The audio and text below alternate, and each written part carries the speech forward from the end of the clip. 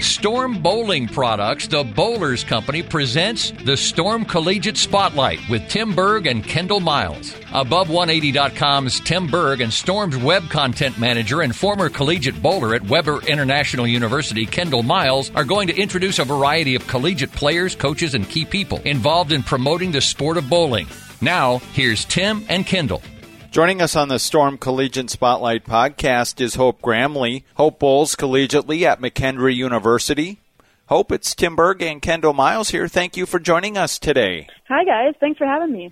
Sure thing. Well, after we all watched the Queens program, the USBC Queens, figured we had to get you on the program to chat about things and chat about your week. So let's talk about things. You head into the Queens. Sure, you have expectations of how you'd like to bowl and where you'd like to finish, but did you ever see yourself on the TV show making the cut and bowling for the title there? And then what led to some of those successes for you last week on the show? Yeah, well, obviously I want to do as best as I can always in every tournament that I enter into, and I don't put myself in a tournament unless I am fully confident in my ability to go out and put myself in a position to win. That being said, I had no expectation to make the show and to perform as well as I did. Last year at Queens, I went lose-lose in match play, so my only goal this year was to win one match, and I did that pretty well. But then to get to that point, I've put so much work into my mental game just with college bowling and then, of course, my personal bowling as well. And so Queens was a really good, almost a trial run for me to really, focus in on my mental game and then see what more improvements I can make going forward. When you approach a tournament like Queens and Masters, it's truly, anybody can win. Anybody can have that breakthrough time. Mm-hmm. And I definitely think you're able to take full advantage of that, which is amazing. So making a telecast so young, was it a little bit of kind of like living out a dream of when you're 10, 8, 11 years old and you're able to make a TV show so young? Kind of walk us through the feeling of your first telecast, of being bowling against some of the best bowlers in the world at such a young age and kind of filling out that childhood dream. Kind of walk us through just the feelings, the emotions, and everything you had, stepping up for show day, getting ready for the telecast, the interviews, the whole thing. Walk us through what the feeling was like of being that player. Yeah, you said it yourself. It was like a dream. It was definitely a dream come true. This is something that I've wanted since I started bowling competitively, which was, sometime around 12 years old. And so, of course, the feelings were all over the place. And, I'd like to pride myself on being able to contain my feelings pretty well. But as soon as I finished that 10th frame and that roll-off and, Verity needed to double and wasn't able to do it, I was bawling. It was such a close match. And, of course, the nerves were there. And so when it was all over, I just had so much emotion built up from the entire week of bowling, not just that match, that I bawled and hugged my teammates and called my parents right away. But to bowl with Verity and Laura and Danielle and Brigitte and Clara, all of them was so amazing. Just to be in their presence is amazing as well. I've looked up to Danielle for years now just because I've always admired her game and everything. It's actually a funny story because a little over a month ago, Danielle was giving me advice for winning the NCAA national championships, and then 3 weeks later, I'm bowling with her on a TV show against her for a title. It was so cool. All the ladies were so kind and so supportive, too. It was amazing. So you mentioned the NCAA and winning the national championship. You also, the NCAA, you were fortunate enough to write a letter, and you wrote a letter to bowling and yourself that the NCAA videoed, and it's up on YouTube, and I'd appreciate everyone to go take a look at that. But can you talk about what I watched what you said, and what you said is 100% accurate, but what went into that, and what are the thoughts and some of the backstory behind that? Yeah, well, so we were given a prompt, basically. It said you could either write a letter to bowling, to your coaches, to your teammates, basically anybody or anything that you wanted to, as long as it was related to bowling in some way. And I was like, okay, easy, great. And then I was sitting in my hotel room the eve before the start of the national championships, and I'm like, well, I love my teammates, and they know I love them, and I'm forever grateful and loving of my coaches. I want to write something to bowling because, I mean, we've had a roller coaster of a relationship. So I wanted to just get it out there in the world of, my love for bowling. And so when I was writing it, I had in mind all the ups and downs that I went through with my career, and and then I just kept reminding myself that I made it this far. I'm at the national championships, which is also something that I've dreamed about since I committed to McKendree. And, I wouldn't have been here or had this opportunity if it weren't for bowling. And so when I wrote my letter, I had that in mind. I had my journey, what it took me to get to this point in mind. So. And then, so we also know, again, your bowling career already is also an amazing start. It's been quite the whirlwind of a month and a half, I'd say, for Hope, for sure. But, we see that you're also a volleyball player as well. I mean, competitive volleyball player in that. So how much influence kind of playing dual sports or being highly competitive in another sport, how much of an influence did that, help with you to be such a phenomenal athlete already in the sport of bowling? Well, definitely. I mean, Shannon always preaches about how, being fit and being active in bowling is, helps you build endurance and stamina and whatever for these incredibly long tournaments. And so I think volleyball really played a big role in that. It helped me stay active and stay fit. And so I'm really grateful for my volleyball experience to, even continue to build up my bowling career. And then honestly, vice versa. I've learned a lot of mental strength experience on the bowling side, considering that, in my opinion, it's more mental than anything. And I've been able to carry that over into other sports as well.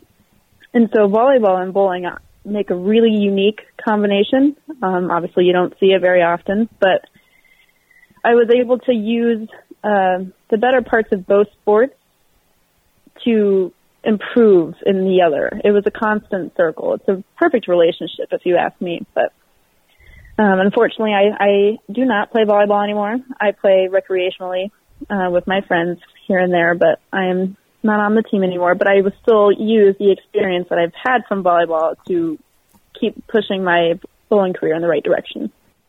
What advice would you have out there for the young ladies and even some of the young men who are listening? As you said, you played volleyball. You're very tall, and as you went through your growth spurts as a young lady, how did you work through that? Because I know from experience in talking to coaches, as your body changes, your swing changes, everything changes. And how did you work through that? And what advice do you have for the younger listeners out there who might be in the same shoes you were in a while ago? Yeah, I mean, everybody's got to go through it. Everyone's going to go through a phase where everything feels a little awkward and wonky just because you're growing, but that's just the way of life. And so the easiest way to get through that is to continue playing sports as it feels weird. I mean, at that point, you're playing because you love the sport. And so keep doing that. And then eventually, once you stop growing and your body settles down a little bit, you'll be able to figure out the fine details that help you take your career in whatever sport you decide to the next level. And so, you mentioned a few times about you, obviously, the McKendree and how much influence McKendree and Shannon O'Keefe had on you. But, a lot of people listening as well, the selection process of finding the right college can be pretty tough. It's also quite fun. So of all of your choices, and two-part question. One, what was the process you went through, and what were kind of the boxes you were looking to check when looking for a university? And then what eventually kind of made you choose McKendree overall? Sure, yeah. I mean, a lot of stress can be associated with the whole recruiting process and picking the right school. But my only advice for kids out there is to just really enjoy the moment in this part of your life. And it's such a cool experience to be wanted and reached out to by all of these amazing programs. And so don't stress over it. It's really awesome to have all these options. And so my recruiting process, it started pretty early, kind of. I mean, I've known Shannon for, since I was 13. And then once I got into the point where I was starting to reach out to colleges, I couldn't really talk to her because of NCAA rules and stuff. But when I got to the point where I could reach out to colleges, I just sent a mass email to all of the colleges that I was interested in, which were 4. There were 4 colleges that I emailed. And Shannon was the first to respond and was always super understanding of my personal schedule with school and my own bowling, and then was super helpful in helping me schedule a visit to come here. And, so were the other coaches as well, of course. But then when I started going on visits, I just wanted to make sure that I found a university that I felt comfortable and safe and welcome to. And with McKendree specifically, it's so small, which reminds me a lot of my hometown growing up. It was teeny tiny, and the people here are just so nice and so supportive. And they had the major that I wanted to study. And, with the extra COVID year, they now have my master's. And so it ended up being a perfect fit for me. But I just wanted to find a place that had good people, because all the programs out there are great. So you just got to find the one that matches your personality best, and then go from there. Hope, you mentioned you're going back for your master's, so you graduated, you're sticking around, you have one more year of eligibility, so we'll see you bowling again in the fall. Can you talk about that experience, and what is your ultimate, where do you see yourself, and after you have your master's? Is it on the PWBA tour when you can? Is it a mix, or what are you thinking regarding where you're going to use bowling as you move forward in your career and life? Yeah, I mean, I came back to get my master's with the COVID year, and I wanted to compete with my team for one more year. And with that, it was a perfect opportunity for me to get my master's. That being said, I will be going on tour full time following next season. But on top of that, I am going to go get an adult job as an athletic trainer somewhere. I don't exactly know where that's going to be yet. If I can score a job with a professional team, that would be fantastic. I think the schedule that works best for, the pro tour season would be either a high school or a collegiate athletic trainer, just because for the most part they have summers off. So that'll make it easier for me to do both. But I do want to go on tour full time, and that's really important to me. And so I will find the job that will best put me in that position. And then, so how many more events of this season are you looking to bowl in for the remainder of the season? I'm just doing 2 more. So I'm doing the Lucy's doubles in Houston at the end of July, early August, and then the tournament directly following. So that same weekend, I will be bowling the Dallas Series Classic in Dallas, Texas. And when it comes to lane play and pattern play and such, where do you, just from what you've bowled on some of the, bowling on the USBC Queens pattern, bowling patterns before, what are some of the things you notice? Are there similarities? Are there things you parts of the lane you try to play, or what are some observations you've made in bowling, and then even just watching some of the PWBA tour stops? Yeah, well, so with my experience and then what I've been able to see on Bowl TV and the various channels that I'm able to watch, is that the lanes break down really similarly. The ladies are super smart, and so they're able to break the pair down from right to left. So meaning that they're always going to start a little bit farther right and then break it down that way and just kind of chase it left. That actually, it works out in my favor quite a bit, because I do like to hook it. That's where my A game is. And so if the majority of the ladies are playing farther right of me, they're usually making a burn-up spot where I can move a few boards left and just kind of bounce it off. Otherwise, lane play stays the same for me as well. I mean, even though I may not be as far right as some of the other ladies, I do try to play to the right a little bit, at least in warm-up, and then I'll just chase it left until I get in my little comfort zone. But, as far as lanes and patterns go, it's safe to say or safe to assume that every pattern is going to break down close to the track line. I mean, you also have to take into consideration the topography of the lanes and then the center that you're at, the atmosphere, all of that. So I just go in and try to make good shots, and then if I have to play right or play left or do something crazy up the middle, I will do that. I'll do whatever the lanes tell me to do.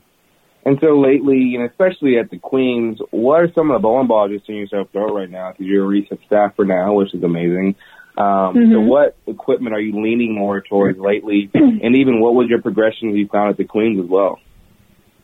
Yeah, you just mentioned it. I did recently sign with the Storm staff, which is just another dream come true, because I only threw Storm growing up, and then I committed to McKendree and switched to Brunswick, and then now I'm Now McKendree is switching over to Storm, so I'm happy to be back with Storm equipment. During Queens, I really only threw 3 bowling balls consistently. If I was bowling on like super fresh, like they had just oiled it, I used my Storm Nova a lot. And that was actually the ball I ended up using on TV as well. And then if they had oiled and they were fresh, but they had been sitting for a little bit, I found that I got a better ball reaction out of my Zen Soul, which just came out a few days ago. I just thought it was a little cleaner, a little smoother. The earlier ball roll allowed it to just bleed off a little bit better, and I got better carry than when compared to the Nova. And then as the lane started to break down, I went to something a little cleaner and started to throw my Dart Code. And then other than that, everything was pretty simple, just make my spares. And if it got a little tricky, I had plenty of help from ball reps and friends to, make good, educated guesses. And if they worked, great. If they didn't, we tried something else. I mean, we were on top of this pattern. I mean, at the end of that many games, you pretty much know the pattern front and backwards, upside down and upright. So there weren't any surprises. Well, great stuff. Hope Gramley joining us on the Storm Collegiate Spotlight podcast. Hope all the best of luck moving forward in your 5th year at McKendree and bowling next year on the team. Look forward to following your progress with the team and then following you as well the rest of what you're bowling this year and then in moving forward on the PWBA Tour as well. So thanks again for hopping on with us and all the best. Of course. Thank you guys so much. I'll see you later.